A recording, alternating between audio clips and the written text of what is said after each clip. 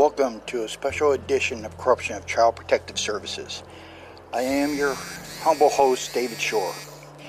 Now, this is going to be hopefully an informative edition because the election is Tuesday. And, well, I'd like to bring some interesting facts up. I'd like to start off by going over what's called the International Covenant on Civil and Political Rights, adopted by the General Assembly of the United Nations on 19 December 1966. If you remember correctly, I had mentioned about this. There were 17 countries that did not ratify this. The countries are China, Japan, Thailand, Vietnam, Korea, Mexico, Canada, United Kingdom, United States, Saudi Arabia, Egypt, Israel, Ireland, Ghana, Nigeria, Afghanistan, and the Philippines. Now, why is this so important for CPS? Okay, well, I'm going to read you the reason. And it is their, I would say, preamble. And it says, the states parties to the present covenant, considering that in accordance with the principles proclaimed in the Charter of the United Nations, recognition of the inherent dignity and of the equal and inalienable rights of all members of the human family is the foundation of freedom, justice, and peace in the world. This is back in 1966. Now, Article 17, paragraph 1 reads, no one shall be subjected to arbitrary or unlawful interference with his privacy, family, home, or correspondence, nor to unlawful attacks on his honor and reputation.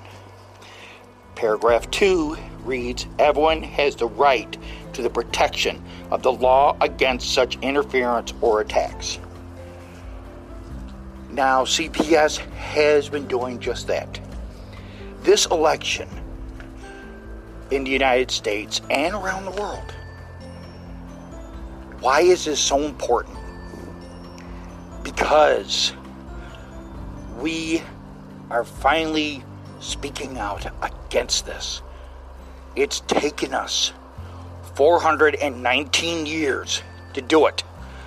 But I believe very strongly that 2020 is the year that we, as a whole, united as one, have said, we have had it. This is it. We are holding our politicians accountable. But then again, are they going to listen? Well, after this year, maybe we should every day flood their emails. Whoever it is that gets in each office, including the presidency. It doesn't matter if you're voting for Joe Biden. It does not matter if you're voting for Donald Trump. But I'm going to give you child welfare statistics. Hopefully this will help. Now, this is from the FamilyPreservationFoundation.org. Their child welfare statistics reads as follows. 437,283 American children were removed from their parents last year. I believe they're talking 2019. Federal reports state 9+ million children have been forcibly separated from their parents in the last 20 years. Let me read that again. Federal reports state, 9+ million children have been forcibly separated from their parents in the last 20 years. Your child is next unless we stop it now. Our children are priceless. Now, Family Preservation Foundation states, help us fight for parental and children's rights, undeniable freedoms, core American values, and family-first beliefs. In December of 2019, the Minnesota Department of Human Services reported that 16,488 children were in foster care. We believe a large number of these children were removed from their families and traumatized based upon unconstitutional statutes and unacceptable judicial practices by the counties and their agencies. For decades, Minnesota, along with other states, have been unnecessarily separating families and traumatizing American children based purely on allegations with no supporting evidence. Minnesota is the #1 state in the nation in American Indian child removals and has significant racial disparities. I will read that again. Minnesota is the #1 state in the nation in American Indian child removals and has significant racial disparities. Yes, I just said Indian, Native American. Now, obviously they did not know about Indiana adopting out 2,489 children. But we'll continue. Compared to white children, based on child population estimates, American Indian children were 18.2 times more likely to experience care. Children identified as 2 or more races were 5.1 times more likely to experience care. 59.7% identified at least one race as African American / Black, and 56.2% identified at least one race as American Indian. What they're talking about is foster care.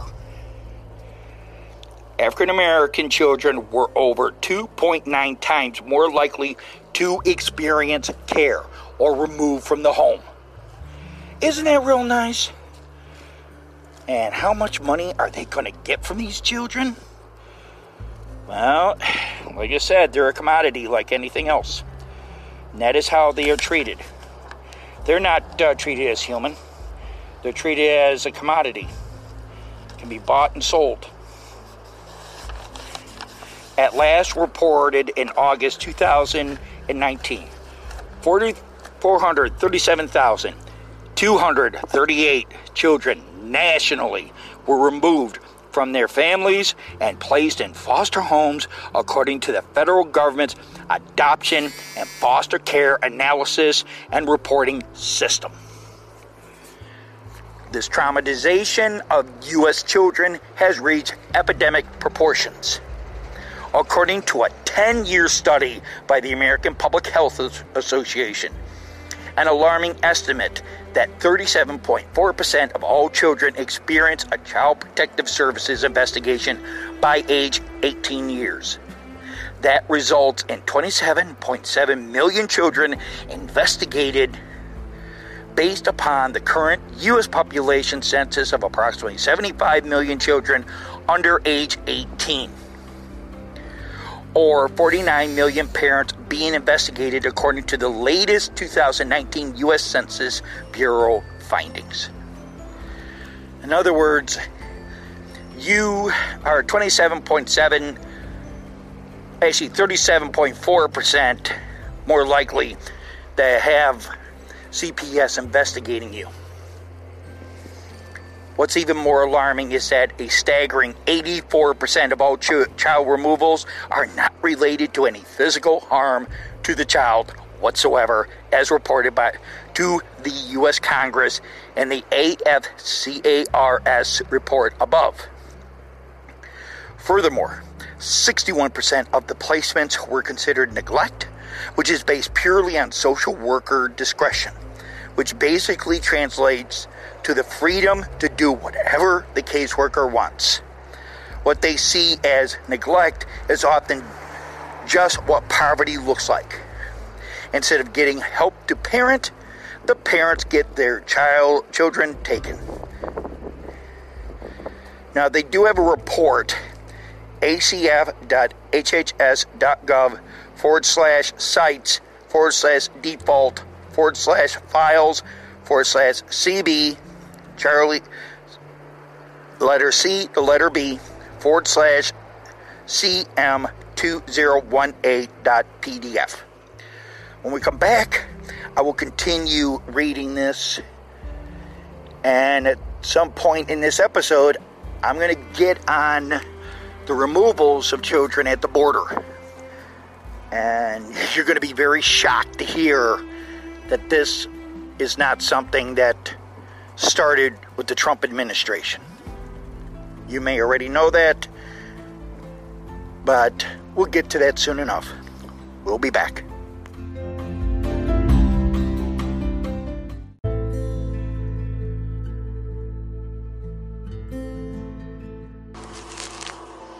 And we're back. Well, like I said before the break, 61% of the placements were considered neglect, which is based purely on social worker discretion.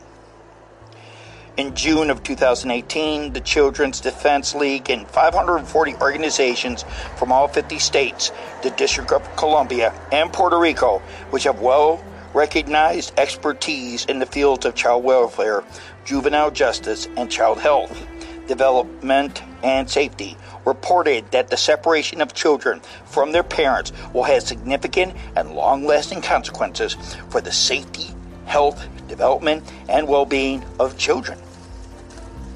Oh, wow. What a surprise. What a surprise, huh, folks?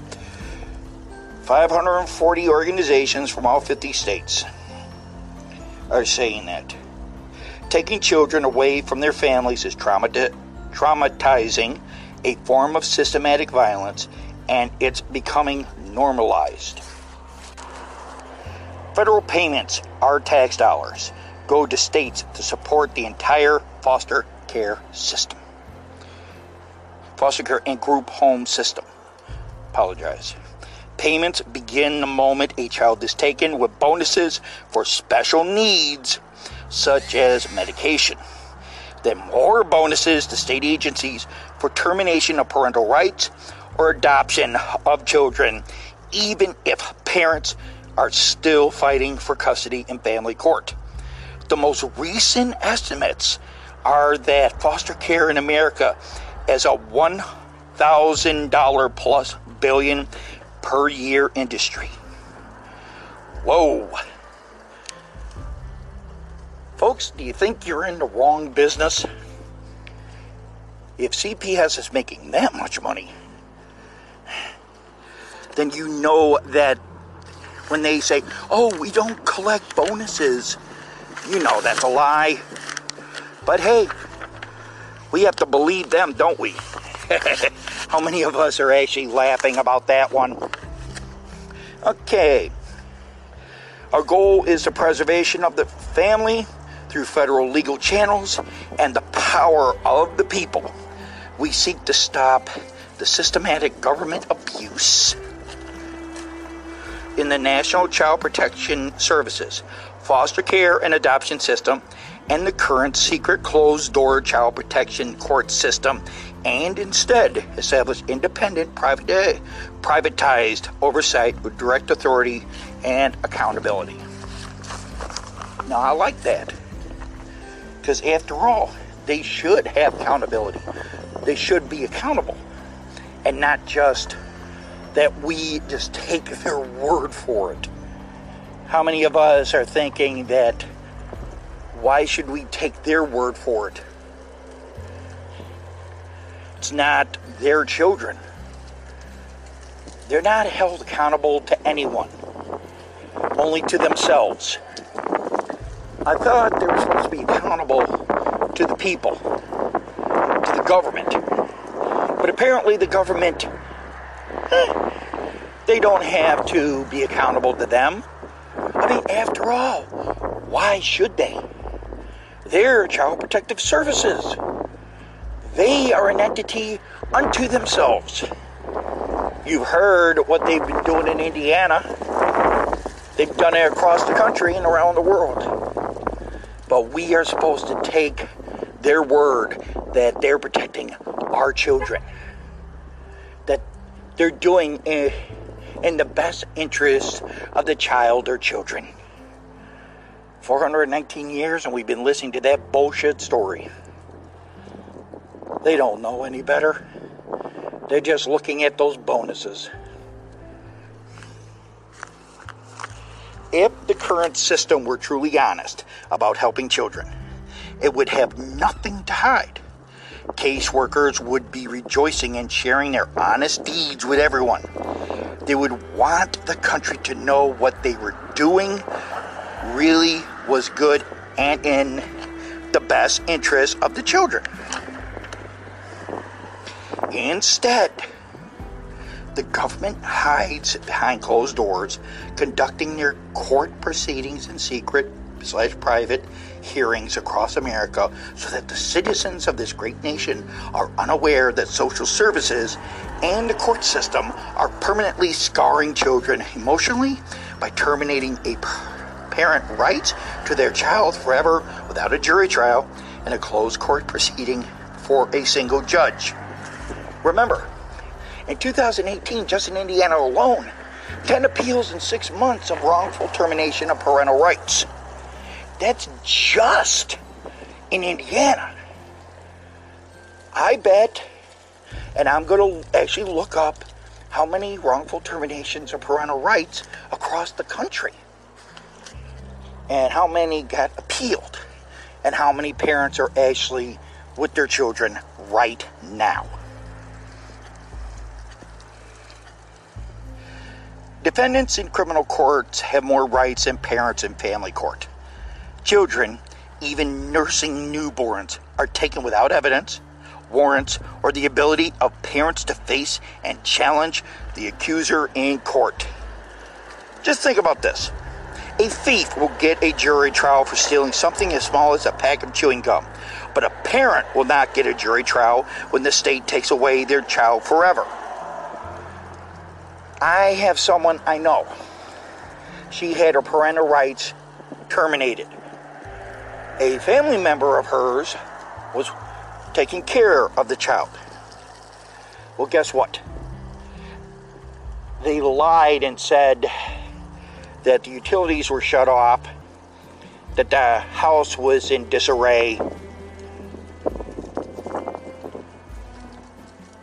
Well, she says that she knows that that's a lie. I'm trying to help her get the paperwork so she can appeal because they terminate her parental rights without her knowledge. But then again, this is Indiana. Federal Title 4E unreimbursable Social Security funded payments to states begin when the child is taken into state custody. States can demand child support from parents even while they fight to regain custody. Medicare provides funds for medicating taken children, including with psychotropic drugs. The men that know all about this, and the women, the mothers, know that this is true. I mean, after all, you're paying child support, but you can't see your child. Wow, that makes a lot of sense. Oh yeah, well, let's gouge them for every penny we can get. We're going to make a whole bunch of money off of this child, which is nothing more, nothing less than a commodity that can be bought and sold. That is it. As soon as they adopt the child out, they're collecting those big bonuses up to $1 million. They can lie all they want. But why else are you seeing a CPS social worker driving a vehicle that you know good and well a social worker who maybe make about as much as a police officer, maybe a little more than that, and they drive a BMW? I've actually seen this. Isn't this nice? Child Protection Services in America does the opposite of protect. Instead, the agencies intentionally traumatize the children they are supposed to be protecting. The government has done a horrible job at protecting and raising our American children. That is, until now. Now, I agree. I have given you the information. I've read exactly from different websites. I've told you where I get my information from. And you now know that you can check this information out. I've read different things just in Indiana, and I do apologize if you hearing this and saying, well, why just Indiana? Indiana is a good example of the corruption that CPS has been doing. Since they want to be the leader, well, guess what? I'm going to help them be that leader. Let them be at the front of the line when they are arrested. Let's let them do the perp walk. And I think a lot of you already know what the perp walk is. When we come back, I'm going to touch on a few stories. And I'll tell you right now, these stories are going to touch you. You may even identify with a lot of these stories. And in the end, hopefully, when you go to the polls, you know that this is only the beginning. Let's run CPS out of business. We'll be back.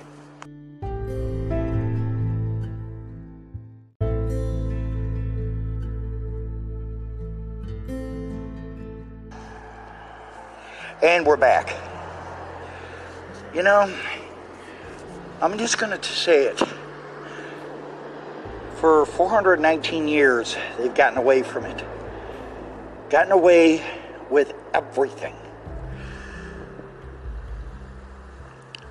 In the last 20 years, approximately $580 billion of our federal tax dollars have gone to funding government agencies that unethically, illegally, and unnecessarily separate hundreds of thousands of children and families every year, often without any evidence of abuse or true neglect. For decades, the government has shown they are incapable of running or correcting a failed child protection and foster care system. Therefore, the current systems need to be abolished and replaced immediately. I mean, using Indiana again as an example. Look at that. They have a whole bunch of abuses. But hey, let's reward for the most adoptions. How many of those kids were actually taken illegally? And how much money did they make off of each child? If the most that's recorded is $1 million per child, they're making a killing. They're making more money than they should. And for people that are filing lawsuits, not just in Indiana, but other states, sue them for as much as you can. Bankrupt them. And like they said here, the current systems need to be abolished and replaced immediately. That's what we have to do, and that's what we will do. Furthermore, the government puts the children into a horrible, antiquated, and utterly broken foster care system that promotes disparity and further traumatizes the children. This has been thoroughly documented in numerous independent reports over the course of the last 3 years. Nearly 1/3 of the children in foster care reported being abused by a foster parent or another adult in a foster home. That study didn't even include cases of foster children abusing each other. What's even worse, statistics suggest bleak futures for children who grow up in foster care. Therefore, as a society, we are failing our country's children. It's time to keep all families together and put children and families first. Federal lawsuits, such as the one we filed in Minnesota, could be filed in the Federal lawsuits, such as the one we filed in Minnesota, could be filed in the remaining states to stop the practices listed above once and for all. As you know, those lawsuits are happening. So, we plan to pursue this litigation as far as necessary, even to the U.S. Supreme Court, to stop all of these unconstitutional practices by state and county agencies. While children need protecting from truly abusive situations that cause them harm, which I agree, the current system does not require this showing of harm to the child before removal from the family home. Because children's civil rights are being violated daily, the CPS practices need to be fixed immediately.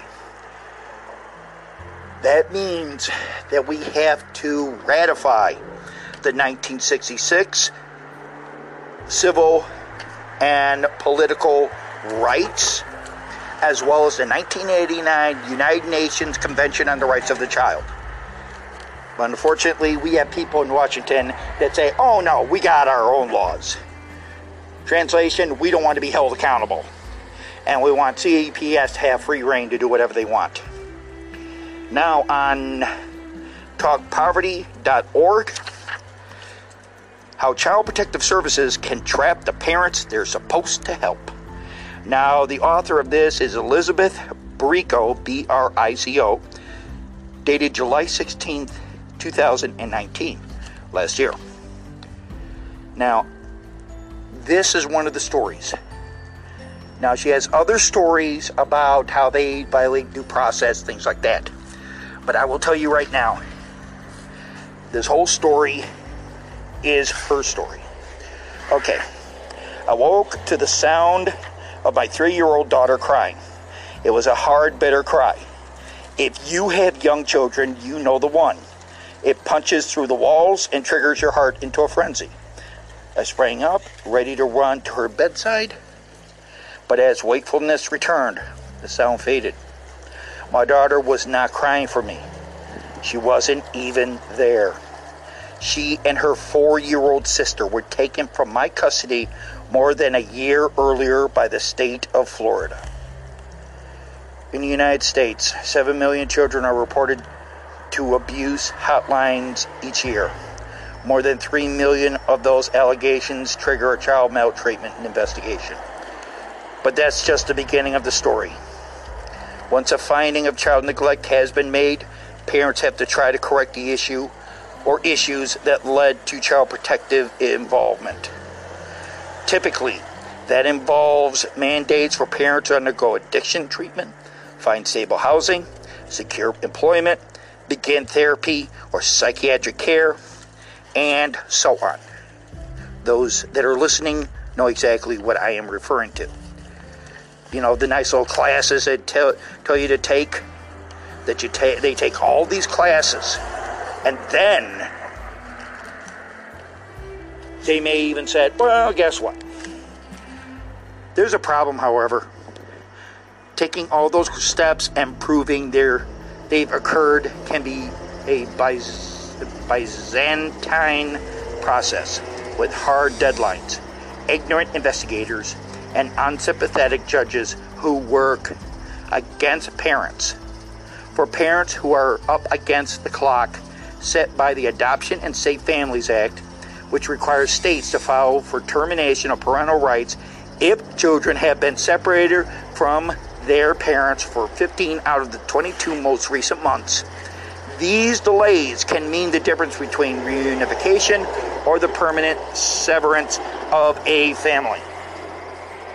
if you rely upon mainstream media to clue you in to the state of child rearing in the United States, you could be forgiven for believing that a typical child services case looks like a father throwing his toddler against a wall, or a mother slipping some of her prescription methadone into her infant's bottle. But physical abuse cases comprise less than a quarter of substantiated maltreatment cases. Neglect accounts for the other 3/4. And in child welfare terms, neglect is a very wide umbrella. I don't think I have to tell anybody here in the United States or around the world how that sounds. You already know anything can be considered neglect. You have a little food in the house and you're about ready to go to the store and they pop up, all of a sudden you're neglectful. Or your child doesn't have the most recent Air Jordans. That's neglect. The most basic definition of child neglect is deprivation of something essential, such as food, appropriate clothing, housing, childcare, or medical attention. Each state gets to refine the specific definitions of child neglect within that broad federal parameter, but they all generally leave the door open for child neglect to be defined as a lack of financial means or issues that can result simply from poor parental access to mental health or addiction treatment. So in other words, you're dead broke. You could even be on the streets. But guess what? You're a neglectful parent. Now, I could go further into her case, which I will in the next episode. But when we return, I want to get on the one thing I did tell you, my faithful and loyal listeners.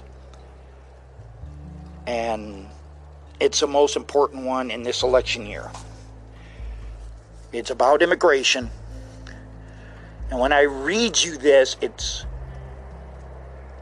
a story that no one's telling. Because when you have to tell it, the truth, it does not really give either side an advantage. Because, well, when we come back, you understand what I'm talking about. We'll be back.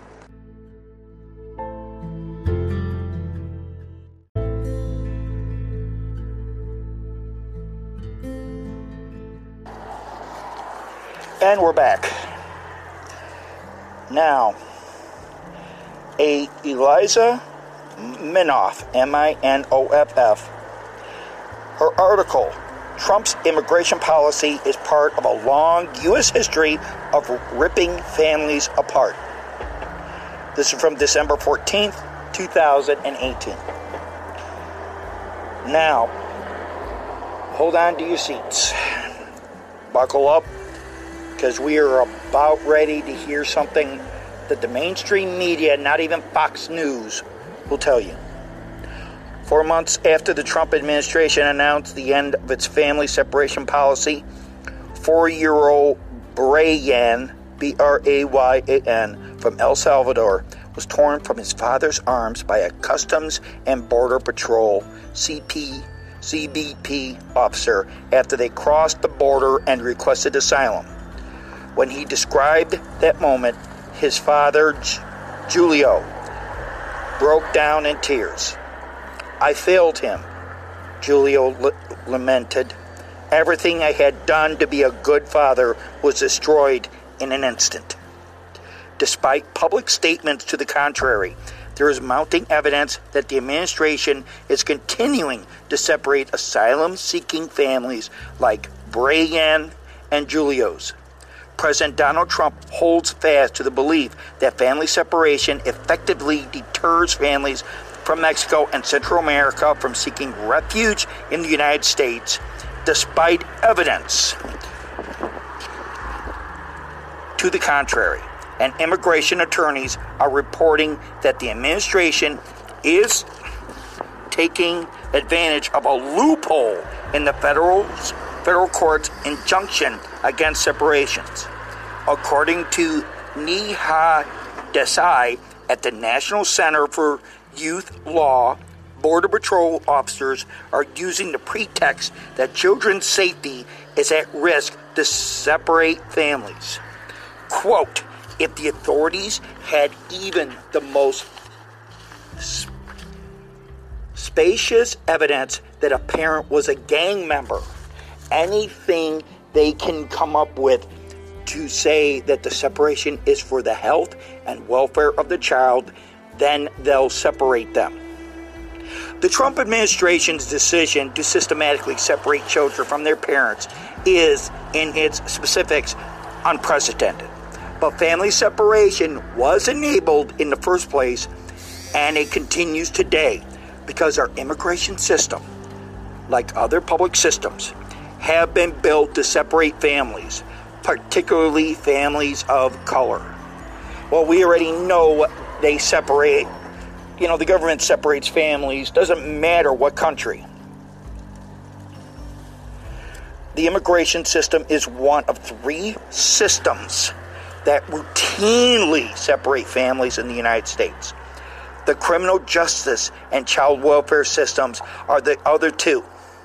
In the immigration and criminal justice systems, separation is most commonly an unconsidered, if not quite unintended, consequence of policy, as parents are incarcerated and sometimes deported without their children.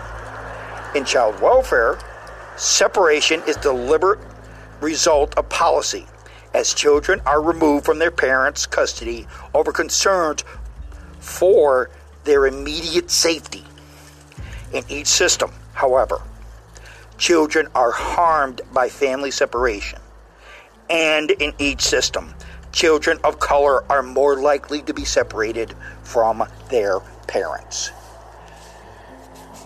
I would like to say that this is not the case, but statistics don't lie. The information doesn't lie. But, our government will say otherwise. The very first federal restriction on immigration resulted in family separations. In 1875, Congress barred Chinese involuntary laborers and suspected prostitutes from entering the United States. In practice, the law made it almost impossible for Chinese women to immigrate, including those who wished to join their husbands, as government officials, quote, demonstrated a consistent unwillingness or inability to recognize women who were not prostitutes among all but the wealthy applicants for immigration. In the years that followed, an increasing number of laws excluded more Asians from the United States. Separations continued as part of this. At Angel Island, the notorious immigration station in San Francisco Bay, many Asian American families were separated for weeks at a time so that they could not coordinate their answers before they faced interrogation. Folks, what would it be if it was us? Well, what am I talking about? The CPS does it anyhow.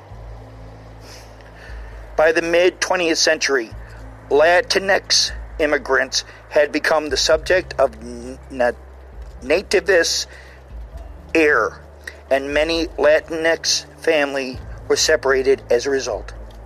During the Great Depression, local and state governments colluded with social welfare agencies to encourage and sometimes coerce Mexicans, and in many cases Mexican Americans, to repatriate to Mexico. In other words, go back to Mexico. 2 decades later, concern about rising undocumented immigration in the Southwest led to Operation Wetback, a federal deportation drive that was once again focused almost exclusively on Mexicans. The legacy of this targeting of Latinx communities by immigration enforcement is visible today. Though immigrants from Latin America make up an estimated 77% of the unauthorized population in the United States, they have constituted well over 90% of immigrants removed by U.S. Immigration and Customs Enforcement, ICE, in recent years. 27,080 immigrants with U.S.-born children were deported in 2017. But I would like to remind people that under Barack Obama, he had even a higher number. This is documented. You can check it out online. I'm not disparaging the man. It is just a fact that he had the most deportations under his administration. It's just a policy that continues to this day.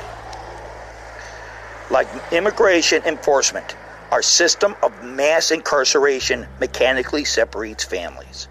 Incarceration creates financial and emotional hardship for families by default, but there are additional ripple effects that can last long after release. According to an analysis of 3 million child welfare cases, parents who have a child placed in foster care because they are incarcerated are more likely to have their parental rights terminated than those who physically or sexually assault their kids. Those that have been incarcerated know this all too well. And it's not just me.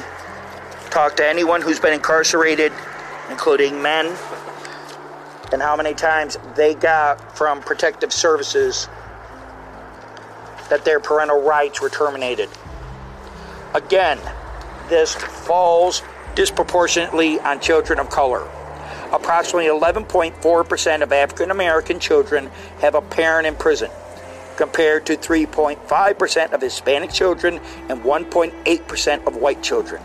This disparate impact has been true for the history of the criminal justice system in the United States, and it has grown with the rise of mass incarceration since the 1970s. The child welfare system focused on removing poor children from their families, whether or not there were signs of abuse. Wow, I think we all know how that works. Families of color are also disproportionately separated by the child welfare system, which from the beginning saw its role as removing children from their families for their own protection. Originally, the child welfare system focused on removing poor children from their families, whether or not there were signs of abuse. As William Pryor Letchworth, a famous advocate of children's causes, declared in 1874, "If you want to break up pauperism, you must transplant the child." Charities in New York, Boston, and other East Coast cities sent thousands of poor children on orphan trains to towns in the Midwest where they were assigned foster families. So in other words, this has been going on for, like I said, 419 years. But it's only been a couple hundred years here in the United States. Folks, when we come back, I'm going to continue reading. Then I'm going to give you my thoughts on the election. But specifically, what we must do. What all of us must do with these politicians, no matter if it's incumbent or a new one. We'll be back.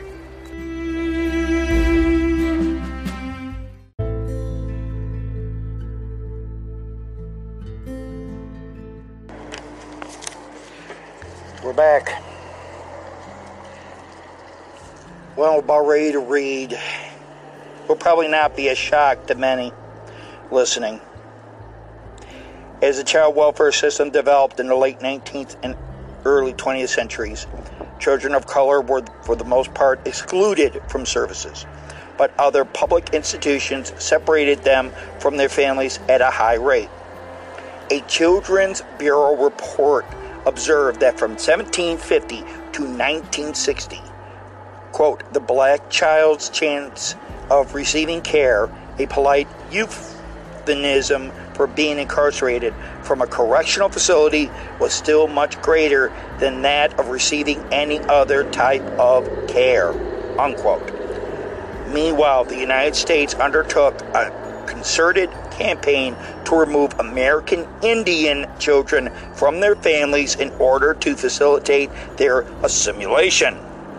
Starting in 1879 and continuing well through the 20th century, children as young as 5 years old were packed off to boarding schools where they were prohibited from speaking their native languages and often from visiting home.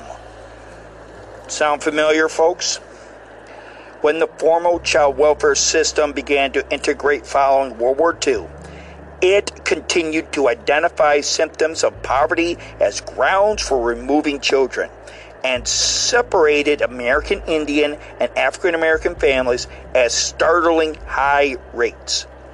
Starting in 1959, the Indian Adoption Project, part of the Bureau of Indian Affairs, BIA, larger effort to undermine tribal sovereignty and erase American Indian cultures, purposefully placed American Indians in white homes.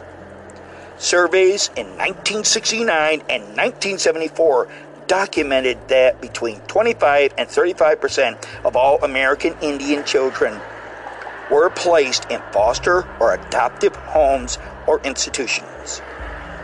During this period, child welfare scholars also began to document the high rates of removal of African American children, a legacy that lives on despite attempts to address racial inequities. A 2014 study found that 4.9% of white children will experience foster care placement before their 18th birthday, compared to 15.4% of Native American children and 11% of black children. This history reveals that Julio and B-A-R-A-Y-A-M, Barayan are not alone, even under less openly racist administrations. Thousands of families are separated every year by public systems, and families of color are much more likely to suffer this fate. In order to ensure that families like Julio and Barayan can remain together, we need to transform these systems. And I agree. In the criminal justice and immigration systems, this means severely limiting incarceration and deportation, particularly of parents. In the child welfare system, this means increasing the services and supports available to families so that they can thrive together, as well as significantly raising the threshold to remove children from their homes. Children need their families in order to develop and flourish.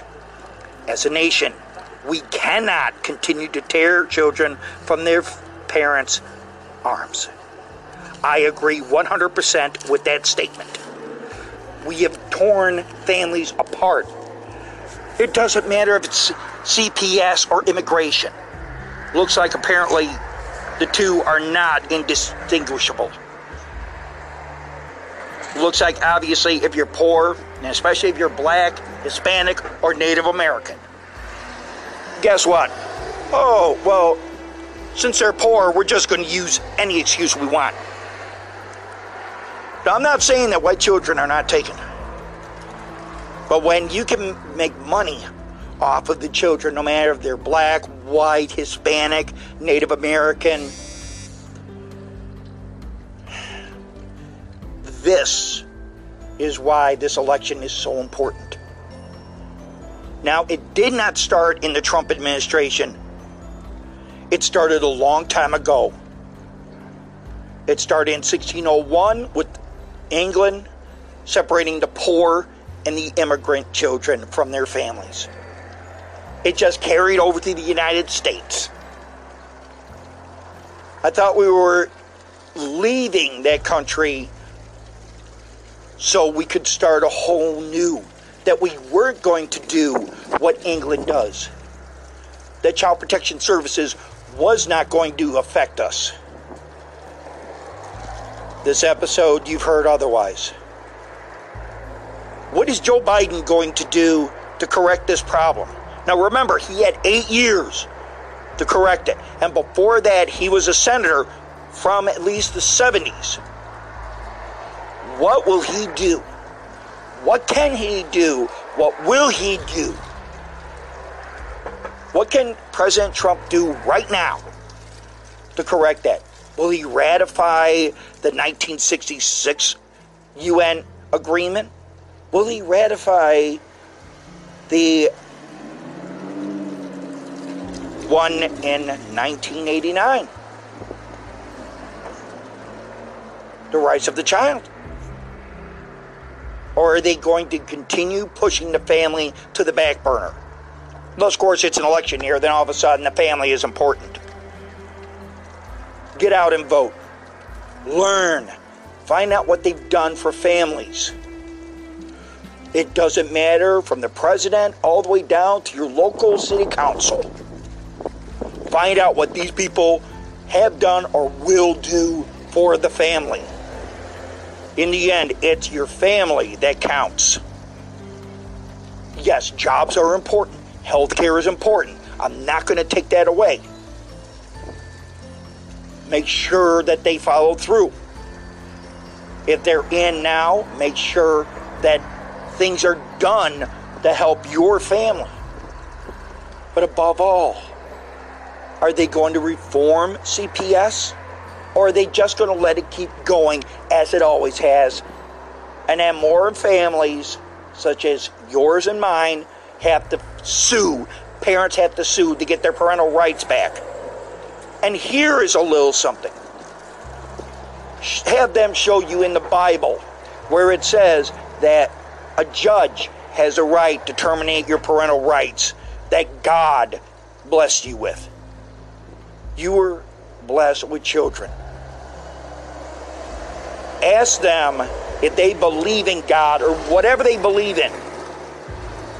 Who gives them the right to say whose children they are?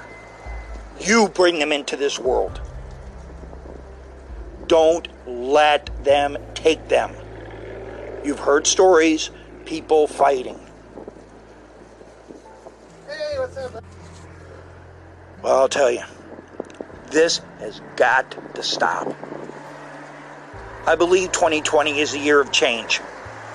And that year of change, that change is at the polls and even after that. Don't fight because your candidate did not win.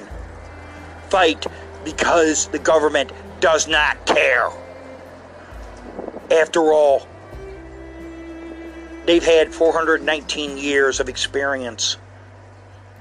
Isn't it about time that we change that? Let's change the script on them. Let's force them to go by our rules now.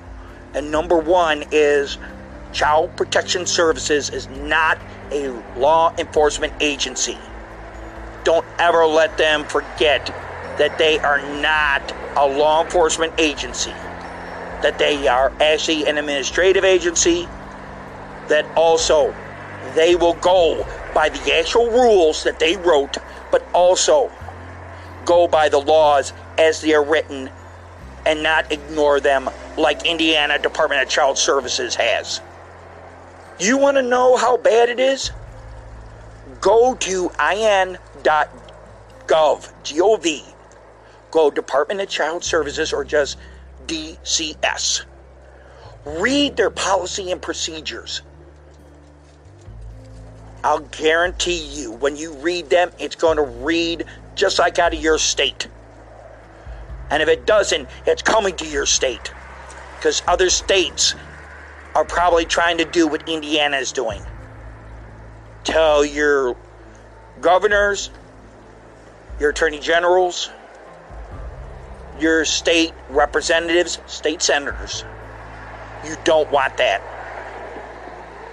Let CPS be accountable to the people and to the government, not the other way around. Tuesday is Election Day. Let's have our voices heard loud and clear. Make CPS tremble in fear. In Indiana, let's let Terry Stigdon know her job is over. Pack her bags. And if you're in a state that has a Terry Stigdon, vote. If the governor is backing the DCS director or CPS director, then vote that governor out. If you have someone that doesn't care about the family, or the family's safety, or the family's welfare, then guess what? Vote their happy fucking asses out. And you vote someone in. Make it mean something. Even after this election, you keep on them. They don't do something for the family. Say, yeah, I may have a job, but I care about my family. I work so my family has a roof over their head, food in their bellies, and clothes on their back. That they have health care, that they have an education. CPS has no business in my family. Make that above all else. Because this country is nothing without the family. This is David Shore for Corruption of Child Protective Services. And as I end, I will read again. This is on that covenant of 1966, concerning that in accordance with the principles proclaimed in the Charter of the United Nations, recognition of the inherent dignity and of the equal and inalienable rights of all members of the human family is the foundation of freedom, justice, and peace in the world.